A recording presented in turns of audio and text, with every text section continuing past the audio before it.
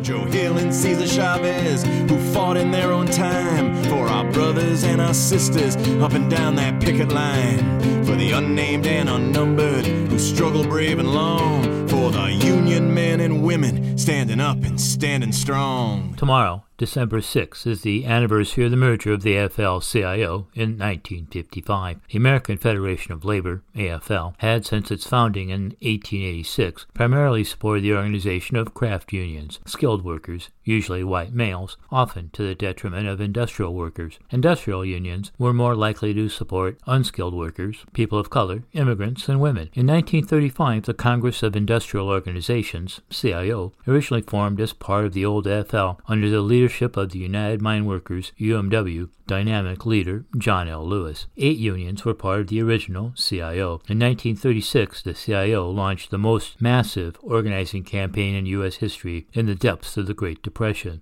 The CIO hired African-American organizers to show their commitment to African-American inclusion. They also hired communists and other radicals because they were good organizers and committed to racial justice. The 1935 Wagner Act recognized the legality of unions for the first time in U.S. history and created the mechanism for legal recognition through the National Labor Relations Board, NLRB. While established groups like the NAACP and the Urban League initially took a more neutral, cautious stance toward the CIO, a new group emerged, the National Negro Congress. At their founding convention on February 14, 1936, they had 817 delegates representing nearly 600 organizations with an estimated combined membership of over 1 million. The convention heard A. Philip Randolph, head of the Sleeping Car Porters Union and longtime leader within the AFL, speaking to the new group's purpose: improve the lives of working-class black people, primarily through supporting industrial organizing through the new CIO. Major campaigns soon followed in steel, auto, rubber, packing house workers, shipbuilding, communications, and among seamen, warehouse workers, and many others.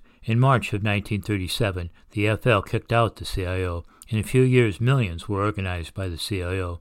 The AFL also grew during the Depression, partly through competing against the CIO, now seeking to organize industrial workers as well. The competition was especially sharp in the aircraft industry, where the United Auto Workers, UAW, the CIO, went head-to-head with a former craft union in the AFL, the International Association of Machinists. During World War II, both groups signed no-strike pledges. The CIO made serious efforts, especially in the left-led unions like the UAW, the packing house workers, and the transport workers, to suppress hate strikes, to educate membership, and support Roosevelt's tentative efforts to remedy racial discrimination in war industries through the Fair Employment Practice Commission. But the CIO unions didn't work as hard on sex discrimination in wartime industries, which now employed many more women in non-traditional jobs. Some unions, who had long represented women, such as the United Electrical Workers, UE, and the Food and Tobacco Workers, had fairly good records fighting discrimination against women. Others often saw them as merely wartime replacements